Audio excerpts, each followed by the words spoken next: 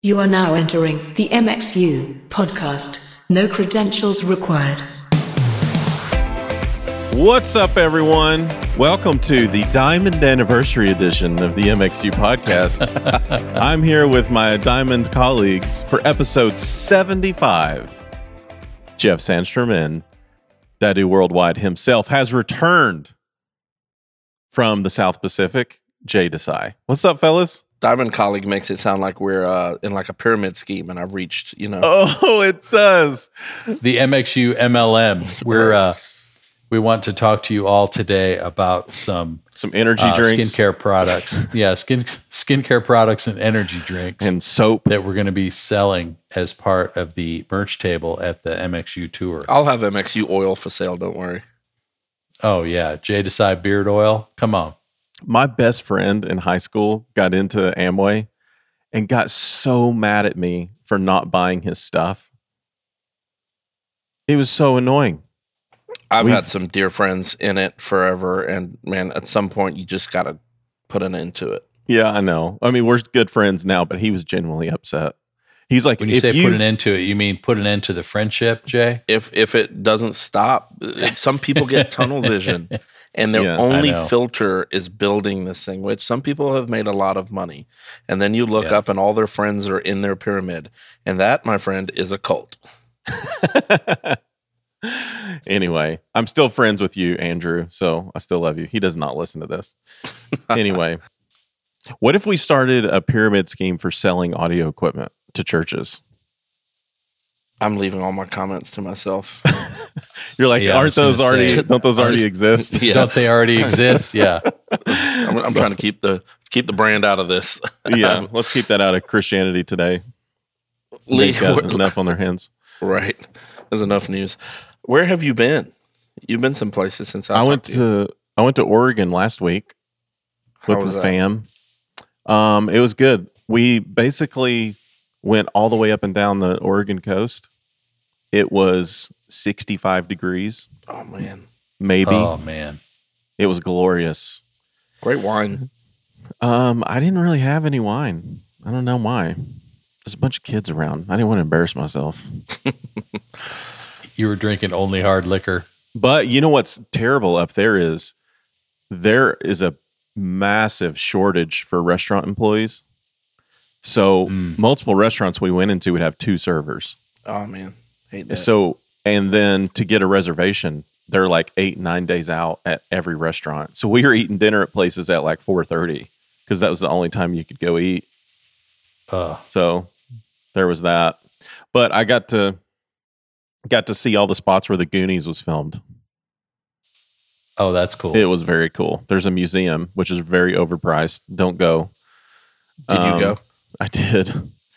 But it's overpriced, but it's cheap. It was $16 for the family to go into the museum, but it's nothing there. It's just like it was memorabilia. Not really. It's the jail that the Fratellis break out of. Yeah, that's the museum. So when you walk in, you have like the hallway of cells, and in each cell they have memorabilia set up that you can look into. That's funny. But that's it. That's the whole. That's museum. Someone's job. That's just wild. 2 people. Sloth loves chunk, though. That's all I'm saying. The Jeep Cherokee's parked outside. That's awesome. Yeah. So I posted a picture of this. This will be connected to our church technical friends, actually.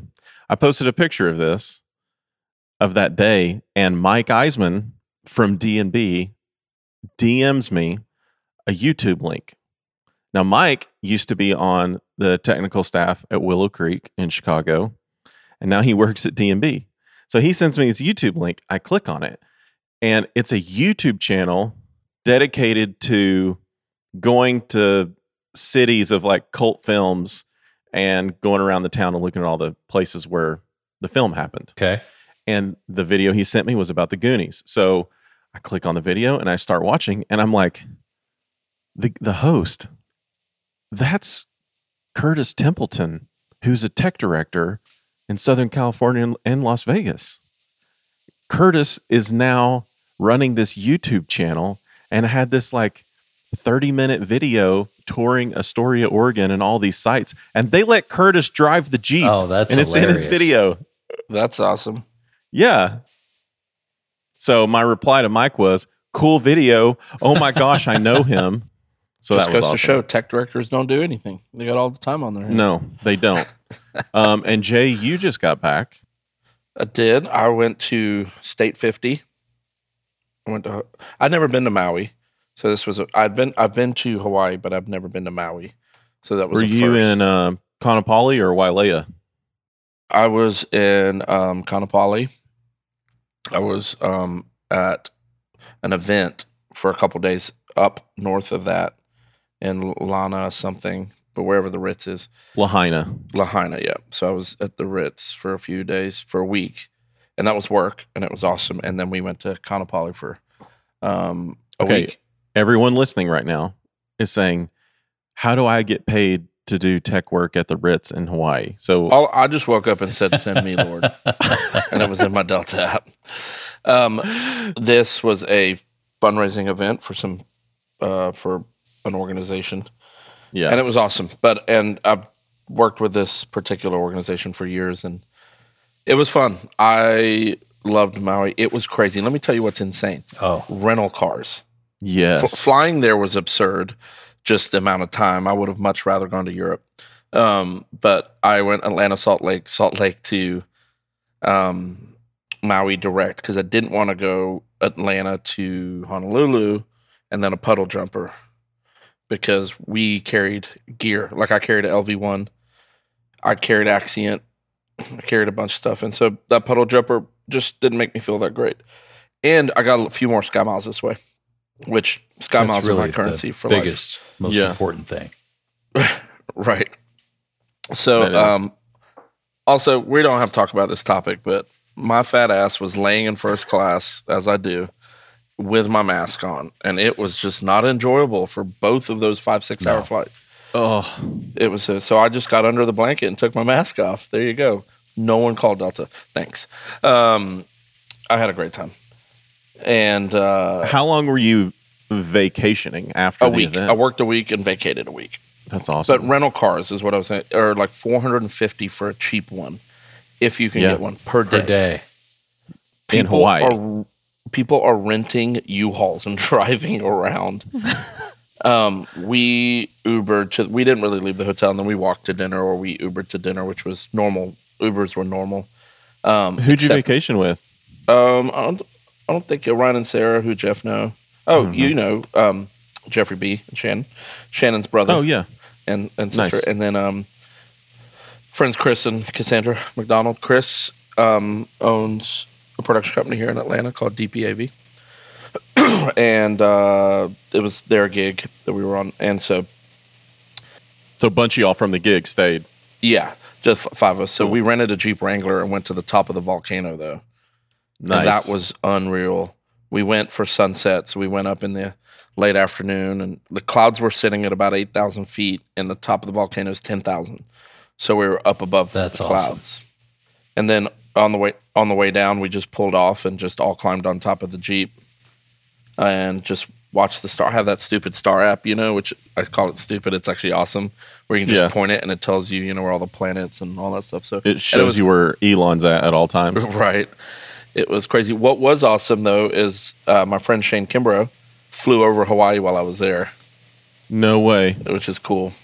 What vehicle is he in? He was in SpaceX.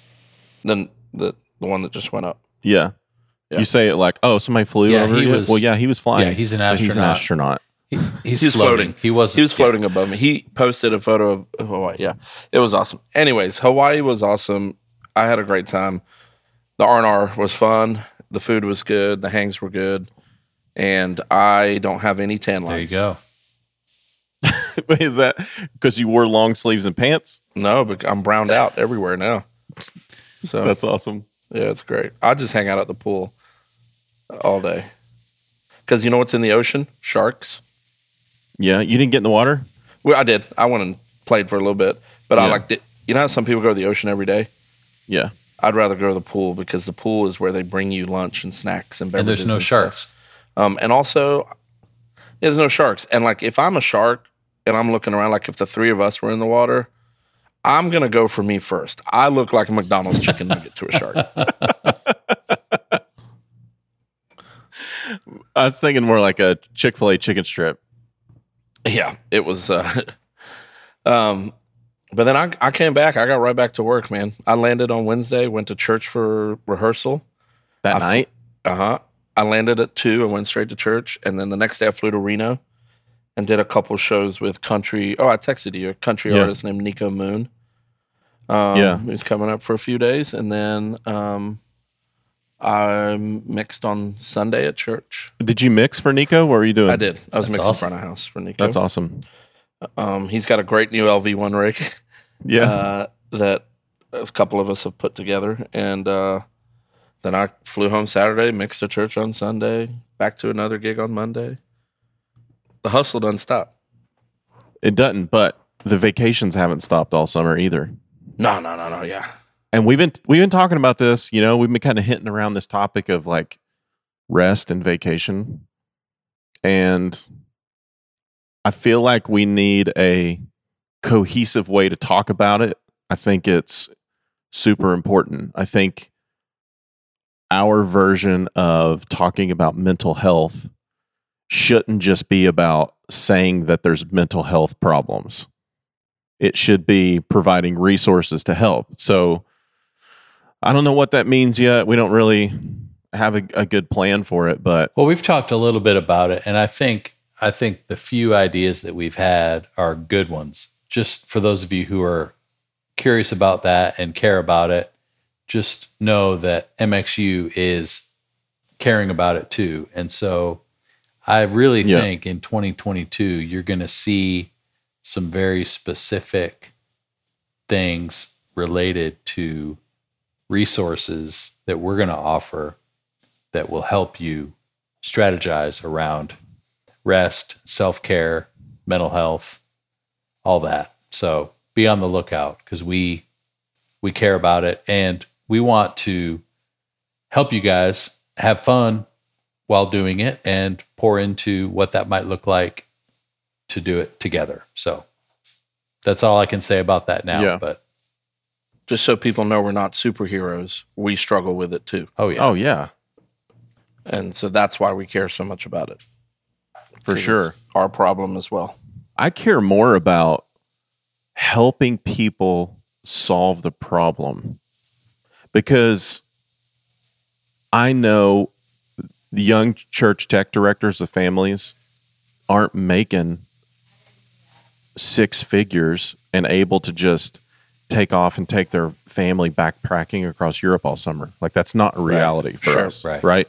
So how do we help people crack the code on being able to escape regularly and get away and unplug and combine all this talk about vacations and doing them affordably with Carey Nieuwhof tweeted something this week. I have to go back and see what it was, but he was basically like a shorter work week can mean more output. Yeah. You just have to be more efficient. So like if you know you're going to only have a 30-hour work week, a lot of times you can get more done in that 30 hours than you could have in a 40-hour week.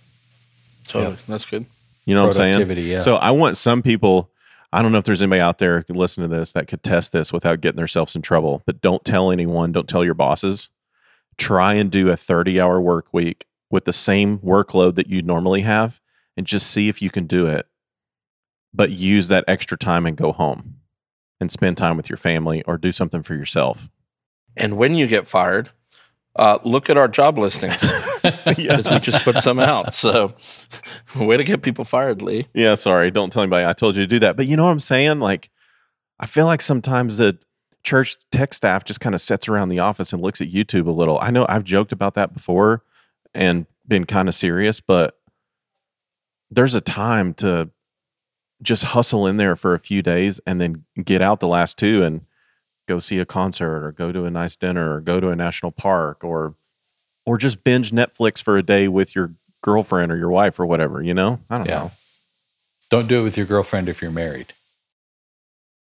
No, do it with the lights on during the day, setting up right. Is that what I'm supposed to say? I don't know why that made me laugh. Is that what I'm supposed to say? No. Okay. Don't edit that out, Jeff. That's great. Jeff, what have you been up to? Oh, man. I've been up to a little bit of trying to rest myself. But for me, we haven't done any major vacation. Ours have been more local. We went to the South Carolina coast last weekend, which is only a few hours away, to visit my mother-in-law. And then I've been playing a bunch of golf, which is always the way for me to recharge and unplug. And so it's been good. We went to the lake for a weekend, just little things here and there. But yeah, it's been really good. We've had a great summer. It's hard to believe that it's over. My daughter had volleyball tryouts the last couple of days and had her first practice today. So it feels like school has already started, because that's going to be like every morning from now until when school starts in 2 weeks. So we're kind of trying to get back into some rhythm for the fall, which is crazy that summer's already over. But I know. It's coming. My nephew started first grade today. Man. My son had 7th grade orientation today. What the heck? Times. It's a brave new world for you, Lee. I know. There were some 8th graders there, and I'm like, this joker's 6'3" and has a beard. Yeah. Dakota is not. No. He's got a beard's worth of hair under his armpit, though, I'll tell you that. Well, Stella starts high school, so she's going headlong into 9th grade. So it's and let me know if I need to start following around school for a week. You definitely do. Send a message. Yep, I've got you on speed dial. Because it's Don't take your gun to the school. You can take it to the airport. You can get out of that eventually. The school is a whole other. You're right. Yeah, you end up on a permanent list.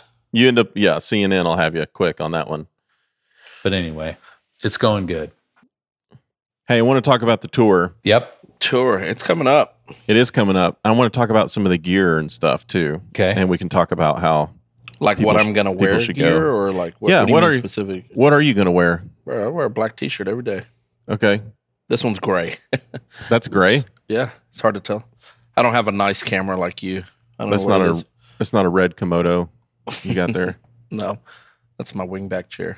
I think we've landed on what consoles we're going to all be using. Yeah. Dum, dum, dum. So the big announcement, I think, on the console front is what Jeff is going to be using. Yeah. So not everybody, some of us are going to have 2 consoles. So you're going to have your LV1. I'll have LV1, and then Because what would it be without your toys? Yeah, but it sounds really good. So I'm going to have LV1, which is great. And then I'm also going to have, for the first time at any MXU Live event, a Lavo console, which a lot of people have been curious about, but have never gotten to put their hands on. So we're going to have that live and in person for everybody to experience. Have they been around for a long time? Yeah, they have. They've broadcast and video gear. So they do a ton of IO, transport, conversion, different types of super high-end video stuff. But then they've done broadcast audio for a long time at a high level. So, the top of the line consoles in the broadcast world, they're in that list. But they've recently, I don't even say recently, it's recently starting to be installed into some churches. So that's what caught our interest. So Granger in Indiana has one. Flatirons has a couple now out in Denver. And we've been talking to Tony with Lavo for a while now and thought, it probably makes sense. They've got a new product coming out this fall. So that's what Jeff's going to be using. We're pretty excited about it. Yeah, it's it's been out of the reach of most churches from a stewardship perspective, but they've got some scalability options and some smaller format options, smaller frames that are now more within the reach of the church market. And so, we feel good about helping to just let people know what they're about and get to see and hear how the consoles perform, which is really cool. So there's that. And then Lee, you're going to have obviously Rivage. Old Faithful. I'm going to use the PM5. PM5. Though. I'm not going to use a 7 or a 10 like I have before. Great. So I'm going to use the 5 because it's so much cheaper. It's really cheap, actually. So I like being able to do that. And then obviously Chris Raybold, who is going to be at every date, which is awesome, is going to have his Digico SD7, which is, for those of you who don't know, a rather beastly example of a great console. And then Chris is also going to be using a Yamaha TF. Ooh. Yes. So he'll have both ends of the spectrum, one extreme to the other. Yep. Adam Taylor is going to be mixing at these events, at some of them. Yep. And he's going to be on a Quantum 338. So it's Digico's new, bigger desk that is beautiful. It's gorgeous. By the way. Yeah. It's the best looking console I've ever seen. Well, I think. Just for the screens. I mean, the screens are stunning. Yeah. Do they have a different a hue, or I don't know what the word is, I'm not a video guy, palette or whatever, than the regular Digico screens when I've seen it? The color temp feels a little different. It's just HD and super high contrast. I mean, it's like they just look better. They just look so much better. But yeah. Would Rusty approve of the screens? They look pretty. I think so. Yeah. Corey Edwards using S6L. Yep. Corey will be with us in LA, Dallas, and Chicago at our 2-day events, which you need to get tickets to that. Brought to you by Aveeno Lotion. But yeah, exactly. Yes. And I'm going to use a small console. I just don't know which one yet. Well, we were talking about it a little bit yesterday, and I'm kind of thinking that we'll land one of two places, and it's probably we may have them both and just trade it up, change it up from day to day. But we're talking about the Allen and Heath SQ series. Yep. And or the Persona Studio Live.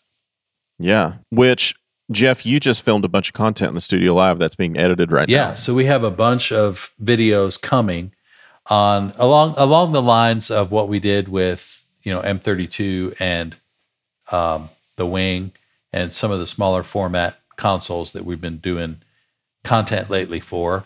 We did about 20 or so videos on the Persona Studio Live 32S. And I hadn't spent any time with Persona's products in a long time. And I got to say, the new Studio Live product is pretty good. Like I was impressed, and I probably wouldn't have recommended it, a few years ago, but I think what they're doing now is, it's super easy to get around on. It sounds good. The networkability and just the, record and playback capability and getting 32 channels of audio in and out of it is so easy. It's just, I was impressed. I think the user interface is really good. It was fun to work with. So I can't wait for you guys to see those videos and hopefully be able to check it out.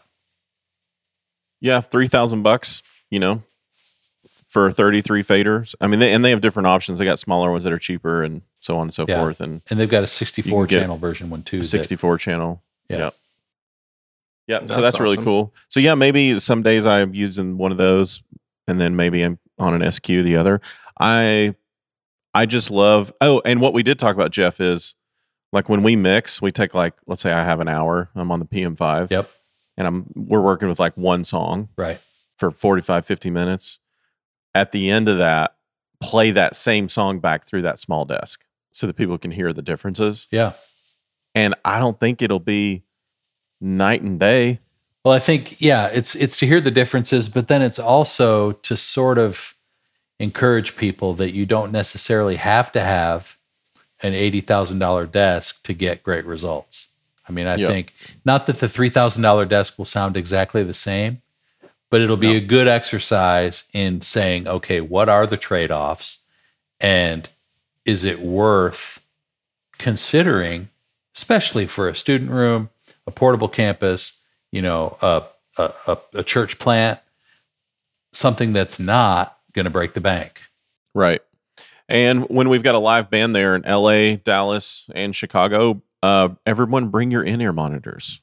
Yes. So I think it's safe to say, we're almost confirmed on this, we're going to have a bunch of in-ear monitor receivers, or a way for you to hear what Kyle and Digico are going to do with the Klang system. Yes. So there'll be a live band, we'll do a live demo, and we're trying to get around 100 receivers to pass around through the audience so that you guys can hear that. So that should be really cool. Yeah. So basically, for example, in LA and Chicago and Dallas, we've got room for a couple hundred people. And so imagine sitting there listening to the PA, and the guy next to you has his in-ears in listening to monitor mixes.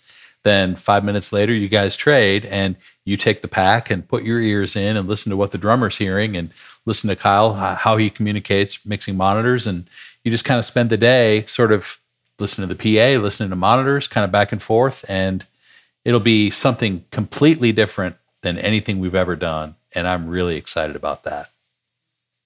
Yeah, that's rad. I haven't heard Klang once. I haven't even heard a demo of it. It's pretty stunning. Is it?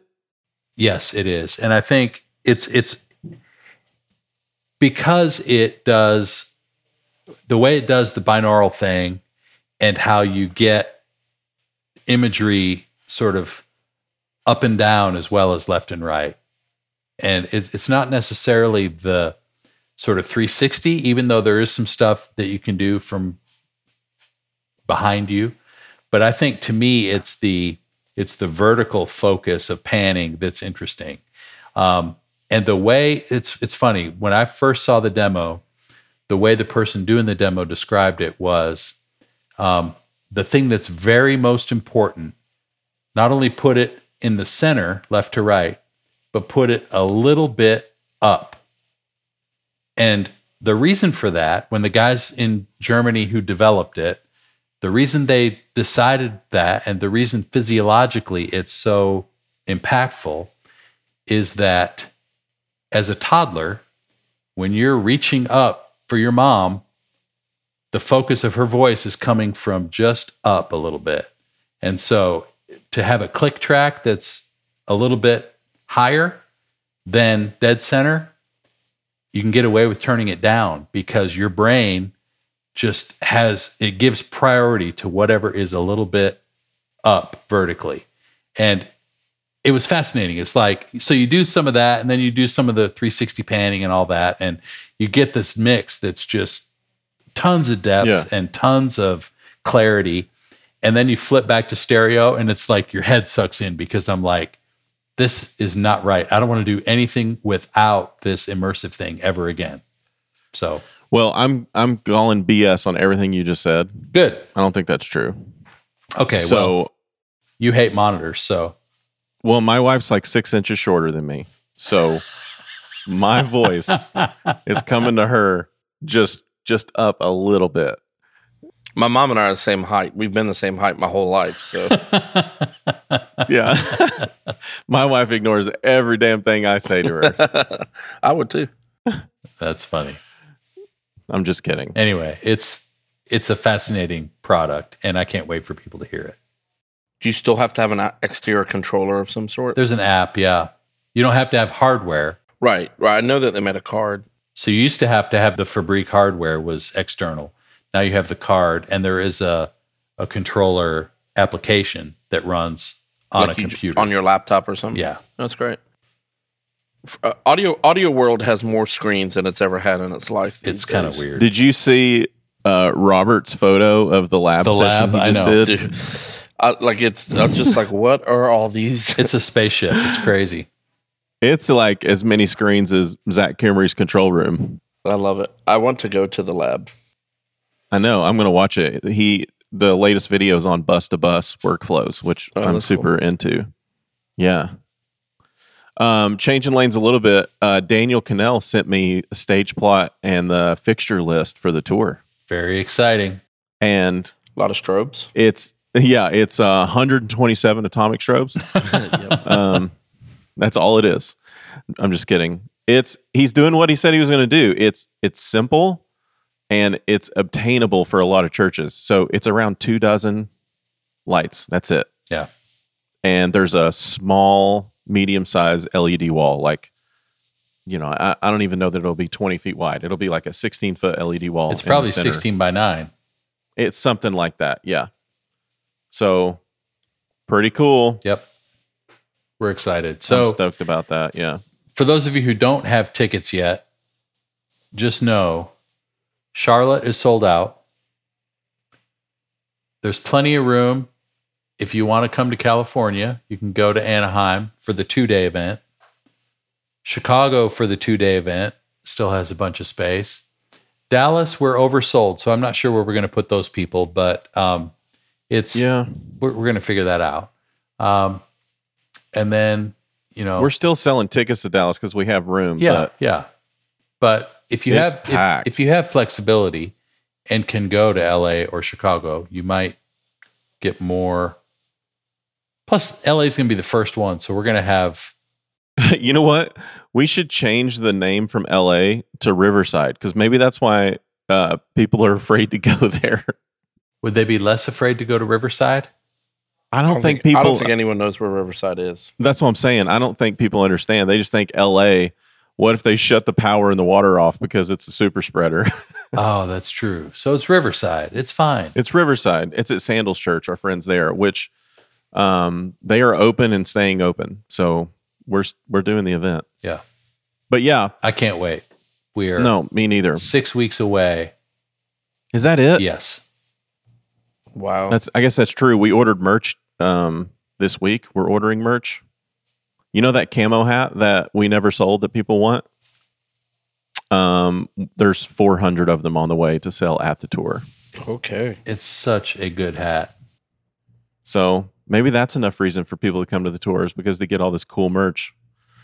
Available only at an MXU live tour event. That's true. Unless we have a bunch left over, then they'll be on eBay. Yeah. Black Friday specials. Hey, can we talk about some gear for a second? Yeah. So I know a lot of people are doing podcasting, and some people have asked about what gear we use for podcasts, which we use DPA headsets and Earthworks. I'm using an Earthworks Icon, but we have these Gator Frameworks podcast stands in our office. We had 4 of them, and the exact same part on all 4 of those stands broke in the same week. About 4 months into their life. Yeah. So for those of you who have it maybe or have seen it, it's basically the stand that has a crank down clamp that you can stick to a desktop, and that clamp, you've got to really bear down on it to get it tight enough to be able to, jockey the arm, the boom arm, to where you need it to be. And that clamp gave up the ghost literally the same week on all 4 of those stands. Yep. It's a piece of crap. Don't buy it. Okay. Sorry. What did you replace it with? So Steven at Mike Rentals, I told him like, hey, we need new stands. So the one you're looking at here is fresh out of the box today. It is the Rode PSA 1 broadcaster stand, and it is night and day different. Does it still have the XLR integrated? No, which I like. Yeah. It does not have the cable built in. So that Frameworks one, the cable's in, and it was kind of a crappy cable. Yeah. So I don't need the stand to have the cable built in. As long as I got some cable, like Velcro or something, make it clean. No. The Gator, the Frameworks one was plastic. The whole thing was, except for the clasp on the desk. This whole thing is some type of metal. It might even be aluminum. But the mechanism that connects to the desk is bulletproof. It's great. Way better. So anybody out there doing podcasting, the Rode PSA 1 is the way to go. And Steven let me know that he has a bunch of the Josephson C42 microphones in stock now. So you can call and rent those. For those of you who heard our discussion about snare miking and experimentation and all that, those mics are now in stock. So go to micrentals.com, use MXU15 at checkout for 15% off your order. Get a Josephson mic and a podcasting mic stand, and man, you'd be rocking like Dockin'. Dockin'. I just went on his website the other day just to see what I could rent, like that I want to play with. Yeah. Those mics, by the way, they sell a matched pair that are black. Yeah, they do. They look cool. They're kind of flat black. Which this one I have is just silver. Yeah, boring. Yeah, no. And then MXU Now and Teams, I've got a bunch of new content on there. We've been talking a ton online and on the podcast about delay compensation. Well, Chris Stevens, front of house engineer for Jason Aldean. Yep. He does it manually in his SSL console. So the videos are he and Corey Edwards. So Corey hosted these videos for us. Corey spent time with Chris talking about how he mixes. Jason, they go through their console file, how he does manual delay compensation and all that. And then next week, second week of August, we're releasing the training content we shot with Elevation Church. So all of Elevation's portable campuses have a similar style load in, load out gear list. So we went to Charlotte, Jeff and I, and they showed us step by step how they set up a campus, and they're using that content to train their volunteers. So we thought, man, this would be really cool if we put this on the MXU Now library so that other churches could see, A, what type of gear Elevation's using at their portable campus, but B, how much they have thought about training. Yeah. Like everything is thought about a volunteer in mind, why they chose the router they did, why they chose the lighting console, how the looms are labeled, which direction the cables go. Day one of a volunteer at Elevation, they watch these videos to get them off to the races in a successful way. We think they're really cool. They're available next week. Yep. And so when you watch those videos, you're going to see an example of a playlist that you would use in MXU Teams, for example. So it's a great way, if you're not a Teams subscriber, to see the playlist feature and how you might be able to use training materials like that for your team in terms of your ability to put them in order, assign videos, track your team's progress in the way that Elevation will for their volunteers, because basically they're going to say to their volunteers, hey, we know you've signed up to serve. Step one is to watch these videos so that when they show up day one for serving, they have some idea of what they're looking at. Even if they have no experience, they can go, oh, that's the case that goes on that side of the stage because I watched this video. So just to, as an introduction to playlists and MXU Teams, that's a great place to start. All right. Well, I think that brings us to interview time. We got quite the special guest today. Something really different. I'm so excited because you and I were just randomly on the phone yesterday, catching up after your vacation, and we were talking about some stuff. And I knew you had been to San Diego to hang out at a church where you have a friend who's the executive worship pastor. And you told me about this guy, and I was like, you know what? We just got to have a conversation because this is a great story. It is. And if you're out there listening and maybe sometimes you tune out on the interviews, I totally get it. Now, this guy does not mix for Bruno Mars or Tom Petty or anyone uber famous. However, without guys like Brian, your job, your seat on your volunteer church tech team, whatever role you have, might not exist the way it does. And I'm going to tell you why. Brian Frese has been working in church ministry on staff for 40 years in two churches. The first one he was at for 13 years, and the one he's at now, he's been for 27. Now, he was a part of ministries that back in the early 80s wanted to be broadcasters, so radio and television. And these pastors who he worked with, David Jeremiah, John Maxwell, anybody heard of that name? Those were the guys that all of our pastors now were looking up to be influenced by. So when they were talking about what cool churches, Elevation wasn't around, Hillsong was not around. It was in the 80s, it was what's Bill Hybels doing, what's Willow Creek doing, what's David Jeremiah and Shadow Mountain doing. So we're about to hear from Brian, who was a part of all of that. We owe it to him just to honor his legacy, his career, and the influence he's had over all of us. Here we go. We think you guys will really enjoy this. All right, we are super excited about our guest today. I don't think we've ever had a guest like this because there aren't many people like Brian Frese from San Diego, California. I was visiting a church. I have a friend who just became the new executive worship pastor at a church in San Diego called Skyline, and he introduced me to the church's technical director, Brian. But Brian, you've been at Skyline Church for 27 years as the technical director. That's correct. So when he said that, and then he said, and before that, I spent 13 years with Pastor David Jeremiah at Shadow Mountain in San Diego, I thought, you've been a church technical director for 40 years. Yes. And we leave that day. I called Jeff and told him about it, and Jeff said, we have to get him on the podcast. So, Brian. Yeah, because anybody who's been doing this since 1981 or so, 80 or 81, has forgotten more about most of what church production means than any of our regular listeners who are about 27 will ever know. So we're pleased to have you here, and it's just going to be a fun conversation to talk about your history and the importance of staying power and legacy and what it means to just pour into a place for that long and to be a part of such great ministries. So, Brian, I think we actually met, now that I recall. I had come through with Crowder. Okay. Yes. And would have been you probably just remember a short, angry guy yelling.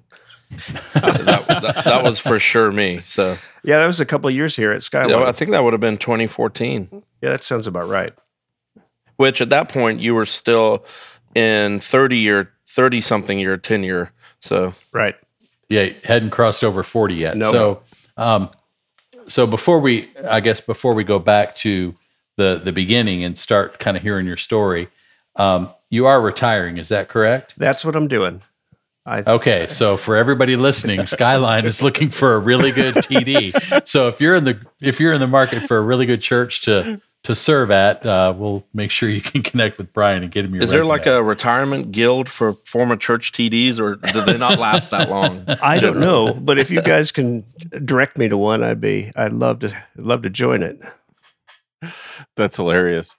So, Brian, when I first met you, the first thing I told you was thank you for paving the way for, I said specifically guys like me, but who we're really talking to is the thousands of people listening to this right now. Without guys like you in the birth of the evangelical church and using technology and what you saw actually be birthed, we wouldn't have jobs. We wouldn't have ministry opportunity to use our gifts and develop hobbies like we've had.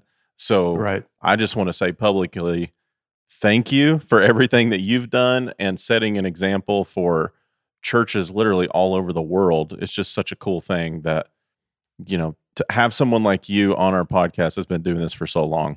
Well, thank you. And I'm glad to be here.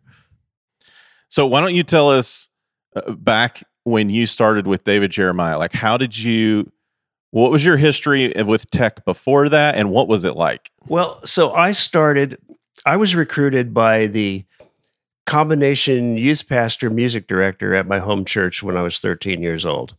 Grew up in Scottsdale, Arizona, and we had an active church. It was a pretty big church, about 500 members or so.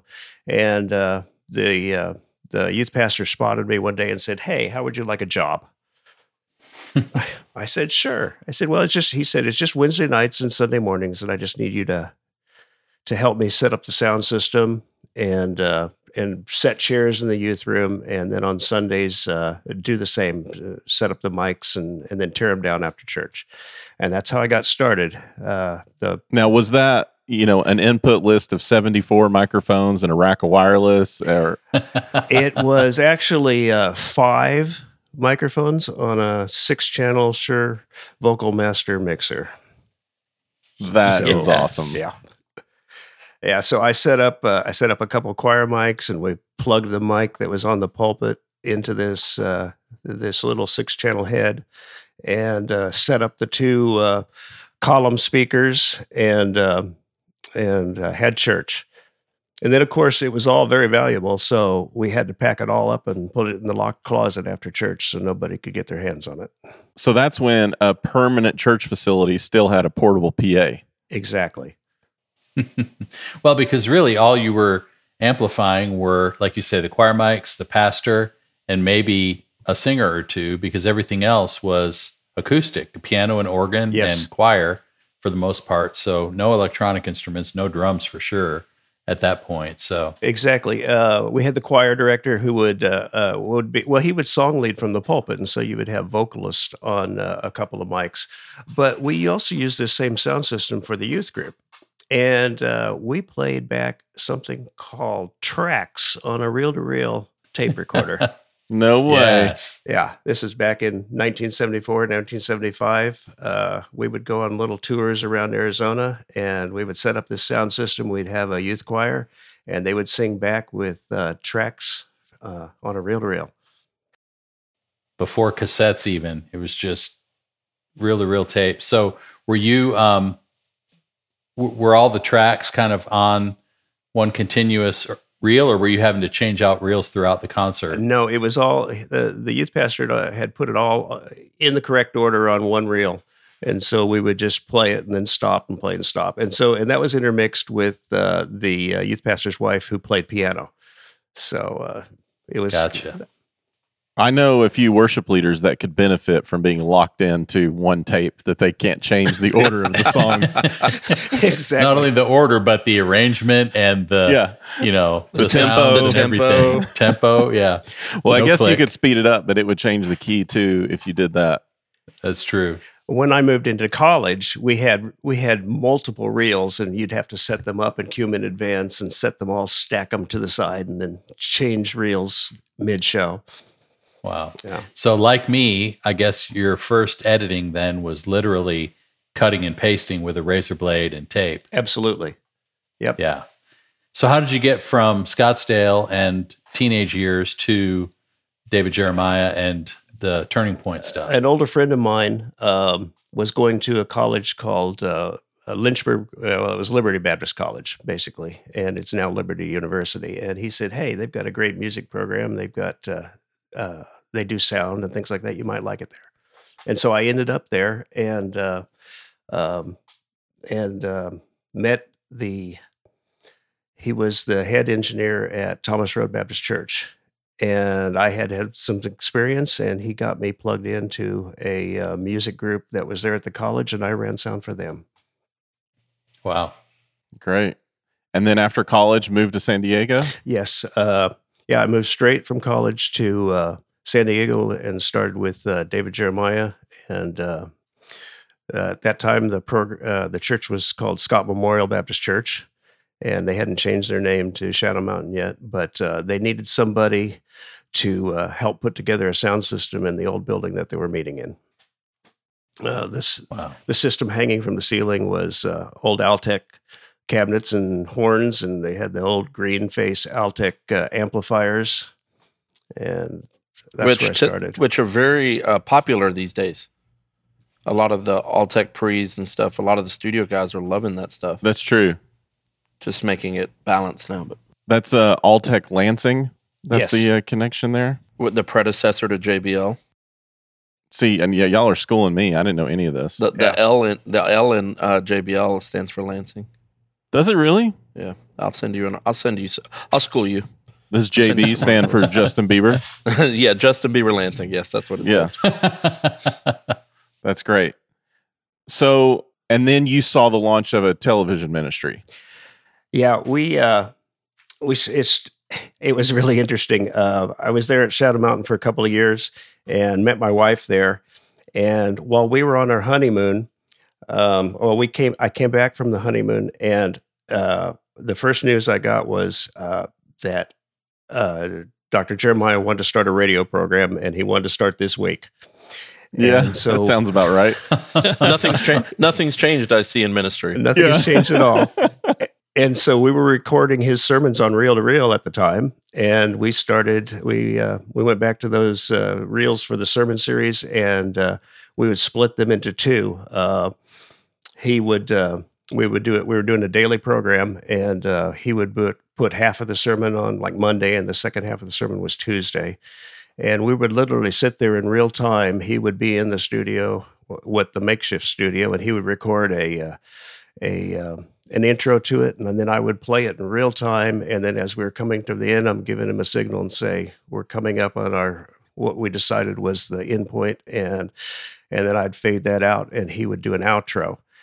And then we would cue it back up to a little bit. We'd back up a little ways and do the next day. And so that's how we started doing them before we got into starting to edit with the razor blade and putting together and doing multiple at once. That's incredible. Monday, when we were together, we were talking about PA and different things. And you mentioned something I want you to talk about, that there were some cameras that you guys upgraded to, and you knew if they were powered on when you walked in the building because of the high frequency coming from the tubes in the camera. When we moved from radio and he wanted to start television, we had an agency come in and help us, and they located an old used television production van in Alabama.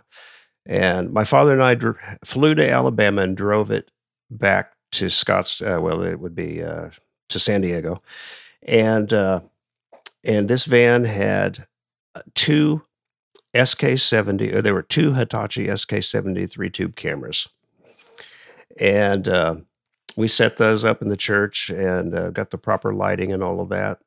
But I remember that I could walk in the building and hear if somebody had left them on or not, just by the high frequency sound that it was emitting. That's hilarious. Okay, so when I walked into Skyline Monday, there's, 400 panels of LED on stage. There's 50 brand new Verilight moving head fixtures. There's a line array and digital consoles. So what has it been like to go from 6 channels and a Shure Vocal Master to where you're at now, and leaving your hat on the console here soon with retirement? Like, just talk about a little bit of that, what you've seen happen. Well, I think it's mostly been, you just build on the experience you have, your previous experience. And so you get used to something, and a new project comes along, or you get the opportunity to get new equipment, and you bring that in and you learn it. And it's just been a process over the years. And it doesn't seem like such a giant leap after just doing it one step at a time. It's just been like climbing a set of stairs, and you get to a new point, and you get trained on it, or you figure it out, or you figure out all the workarounds to make it do what you want because you can't get what you really need. But then what it feels like lately is the steps are getting smaller and you're running faster. Yeah, that's good. And your team at Skyline, it's a big church. Like, I just kind of threw out some stats on the gear, but you're the only staff production person. That's everything correct. else is being run by volunteers. Yes. So talk to us about your philosophy and how you've approached attracting volunteers and training them, because most churches, with the types of equipment and programming that you guys have, they're fully staffed out, audio, video, and lighting engineering. So talk to us about that. Well, I've been blessed with a great core of volunteers that I've been able to build the whole rest of the team around. For a long time, I had great success in bringing in high schoolers and young college people, but it was in the earlier days, and when they didn't have access to the things that the church had. The church had the electronics, the church had the cool lights, the cool sound, and so forth. And it was attractive to a teenager, to some of the guys, to come in and say, "Hey, this looks really neat. Can I help?" Or, it's easy to say, "Hey, would you like to help?" What I'm finding these days is the kids have this in their home already. They've got it on their phones. They've got it on their games. They've got it on television. So the electronics at church is nothing new. In fact, it's not in some cases, isn't very attractive to them. But beyond that, the success I've had is by having a core of 3 or 4 or 5 guys, and then building the team by using the cameraman as the entrance. Because for me, teaching somebody to run camera has been the very simplest thing to do. Not only, just if you can start out by saying, "Hey, if you can just point the thing and you got steady hands, we can teach you how to do it." And then you've got the beauty of having a director on headset, and he can tell them what to do. So that's been our entry point. And as the guys get used to that and they see what the program's going on, they slide into other positions. And so that's how I built our program here. That's cool. And I did see some younger folks on the team, but your wife also serves on the team. She does, and she has served with me since I started here at Skyline. She came on Skyline as a staff member. She worked in the music department as a music pastor's assistant. And when we started 27 years ago, she was producing sets of slides for slide trays for for the worship songs. Wow. And we've gone obviously from slides, and we moved to video projectors and now LED walls, but she's come the entire way from doing the slides and then typing up words on the computer, and now she's doing ProPresenter and PVP and putting it up on an LED wall. Well, not many couples can say that they have a 27-year shared history of serving in church production. That's pretty amazing. It's been amazing to have her, and it's been a huge blessing, and it's sure helped the workload too. And we work well together. We've done lots of production together. When Skyline had the living Christmas tree, for the last 5 years, the tree she was the executive producer's assistant, and she did all the budgeting and handled all the volunteers and all the programming. It was amazing. That's really cool. And Skyline has a unique history because John Maxwell was a pastor there. That's correct. So you were part of that.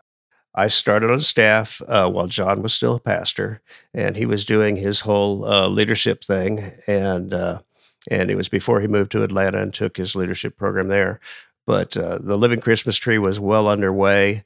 And in the year that I came, we had. Well, it was actually the year before they'd ramped up, and we'd added dozens of moving lights, and we rented sound system from Las Vegas and brought it in and set it up in the church. And it was a pretty big deal. You got one of them sound systems from Las Vegas. That's right. And Jay, what's your connection to David Jeremiah? You've done some events with him, right? So yeah, just the special events in New York. Some of that stuff, I've just been one of the audio guys on hand, brought in gear, and just been the house guy. So Brian, outside of like the gear changing, you mentioned too, like you've just seen church change. It's not just Wednesday night prayer meetings and Sunday school anymore. So are you feeling a similar steps getting smaller but moving faster there also? I know over the years we've seen so many changes from when I was a kid, and it was just basic choir, and you'd have soloists and so forth. And then as I transitioned into Shadow Mountain, and they had a high school, and they had a college. We did school programs, and there was Christmas programs. There was the Christmas tree. We had Easter cantatas. There's school graduations, school programs, and then as churches started to change, we started seeing men's ministry and women's ministry, and all of these they would have small meetings, and they would have large meetings, and they'd have conferences and so forth. And we've seen some of the music things fall away. We don't do the cantatas, we don't do the big choir things anymore. We've gone to the tighter singing groups, the worship teams, and the bands instead of piano and organ. So obviously, as the program changed, we would see the equipment that we needed to change. From wedges on the floor to in-ear monitors, would come the entire distance. Yeah, that's great. But one thing hasn't changed is the need for pastors to get their messages out. So a bit unique for you is you've always been a part of that. It could be new to a lot of people because of YouTube. Now any pastor can have his own YouTube channel. Any church can. Yes. But when you started with David Jeremiah, he was a bit of a pioneer for broadcasting in the church. Yes, and there wasn't any internet, and part of the way for him to get it, he was doing it on the radio, and we started doing it on television. But we were also putting his sermons as on cassette tape. We'd record on reel, and we had devices to change it over to cassette tape, and we do cassette duplication. And of course, across the years, that's changed. That changed to CDs. Here at Skyline, we moved briefly into DVDs and found that was a terrible choice, and and started putting the recordings onto our website. So getting the message out through the radio, television, cassettes, and now on the web has been amazing. Man, I used to love when I was in high school, taking the master CD recording and going to the duplicator that was in a closet and just sitting there and burning 50 of them. Yeah, I remember that. The church I worked at in Knoxville, I was responsible for that. It was I swear it was half my job was burning DVDs and CDs, hundreds of them a week for the shut-in ministry. We had that tower that would burn them at 16x or something, It was there's a lot of those sitting in closets, so I can guarantee you that. There sure are.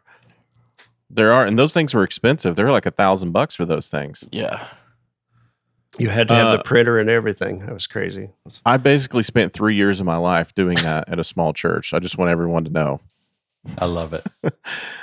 Okay, Brian, looking back, I don't know if you've had time to reflect on this. I'm sure you will once retirement kicks in, but is there something, a sentiment or a season or something specific that you can look back and think about that you're just really proud of, that you got to be a part of, or something you feel responsible for personally? I think that one of the most fun things to be part of was when Skyline did the Living Christmas Tree, and people will have. I mean, it's been 20 years since we did it. Yeah, it went on for 25 years, but literally we haven't done it for 20 years. But it was an amazing program that put together technology and music and people. And because it was so big and we did so many performances, and it took so much of our life during that period of that season of the year, everybody became family. And there was the relationships with the tech people that you worked with. There's the relationships with the cast, the crew. And it just was an amazing time. As far as that's probably the best feeling time. The thing I'm most proud of is what we're doing right now. Having come where our technology is for our church, and the volunteer staff that we have, and what we're doing on a daily and a weekly basis, a weekend basis, live in the church, and then what we're able to put on the web. I'm proud of our guys, and I'm really proud of the product we're putting out. That's great. That is great. So one last question, I guess, thinking in terms of just your experience and your legacy and your wisdom, what would you say to the guy who's out there trying to build a good core team like you were able to do with volunteers? Is there any specific advice that you would say, beyond the gear, beyond the need that we all feel sometimes for a new console or a new PA or whatever's kind of next, on the people side, any specific advice for building that team? Because I think, the churches that do volunteer recruitment and development really well are the ones that are going to be able to have people serve alongside that leader for years and years like you've had. So what's the one thing that you would say to those guys in terms of just the best way to make that a real thing? Well, I think it's the personal connection. You really have to look into the person and see and listen to them and see what they feel like they want to do, and then see if you can help them, or if you see that what they want to do isn't exactly a fit for what their capabilities are, get them into the right place.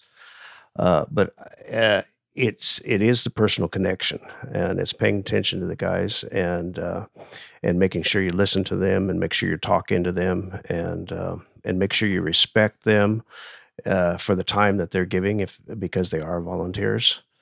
That's good. Empathy is a deadly weapon if us introverts will use it correctly. Yeah. Brian, quick question here. Like, someone that is new, or say that there's a 21-year-old kid that's at the church, or even a 13-year-old kid like you were, the amount of technology that they're exposed to and how quickly they can adapt looks way different than someone my age, and then someone Jeff's age, is twice as old as me almost. And so like I was kind of in a very much of a hybrid. I'm 39, so it was very much started analog, came to digital. Jeff and I kind of lived that world together at the church we were at and stuff. And Lee, did you ever mix analog? Yes. I can't remember. I did. If Skyline needs a monitor engineer, Lee's free on Sundays. Perfect. He loves monitors. But like, so a lot of times I'm getting schooled by a lot of young kids because when I say, oh, you do it this way, you can do this way, and they look at me like, duh. It's like, it's somewhat way more natural for them than it is for me. Like, so training looks very different with the younger generation that's here now, and then the middle of the road guys. And so how has that been for you? I know you mentioned like the cameras and stuff like that. What's amazing is how fast they do pick it up, which is actually a blessing. I mean, it's because when you think back about how the amount of things you've done, but how long it's taken to acquire that knowledge or to figure, like when digital stuff first came along, or when you get the new TV gear or whatever, sitting down and figuring out how to work the thing and diving into all the menus and everything. For me, it takes a little while to do that. But when you bring a young guy along or a young lady and you show it to them, and they seem to just almost naturally figure out what's going on, it's actually refreshing. I have noticed a little bit of what's next kind of vibe from the younger ones that are able to master things so quickly. I'm still like learning so much, but it feels like a lot of guys younger than me already know it all. Like literally the technology that they know it all. And so it's a little bit of like, so how is that in retaining volunteers or keeping things exciting and fresh? How has that been over the span of 40 years? I feel like you run the same play. It's if you have a personal connection, like you said, that kind of trumps everything. I think one of the more important things, though, in the guys that are there, they adapt to the gear very quickly, but you got to remind them of the personal side of ministry. You got to keep them on track and make sure that it's not just all about the gear, that it's about the ministry and it's about people, and that there's an important interaction with other people, and that even though you might know it all, that maybe it isn't the right thing to tell them you know it all. Yeah. There's a difference between knowing it all and being a know-it-all. And, I think if we, the more access to technology and the more technologically adept, especially these young guys are, the more important it is to focus on the why and focus on the ministry part and focus on the heart. Because if they are raised into a culture that thinks that it's just about what we do instead of why we do it, right, then they'll get there quickly on the how, but they won't last because the why trumps the how every time. So if we can focus on reinforcing the why, we're here to lead people in worship. We're here to partner with the people on stage. We're here to help our pastor facilitate the vision of the church. Right. We're here to not just twist a knob and push a fader, but to be a worship leader ourselves. That goes miles toward staying power and community and authenticity and all the things that these kids want. So Two quick more questions. Mental health wasn't as big of a topic as it is today, especially in production, whether it was roadie or church production type worlds. And burnout, obviously. So what are ways in 40 years that you've saved yourself from burnout or helped someone else with mental health or any of those things?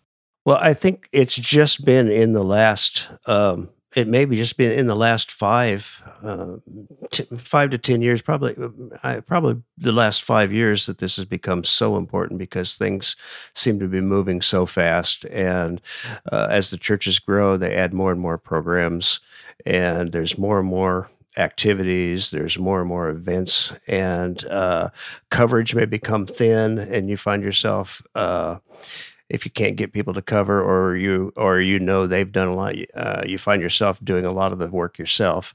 That it's important to find a way to step back and to figure out a way to relax and to turn it off for a while. That's great. That's good.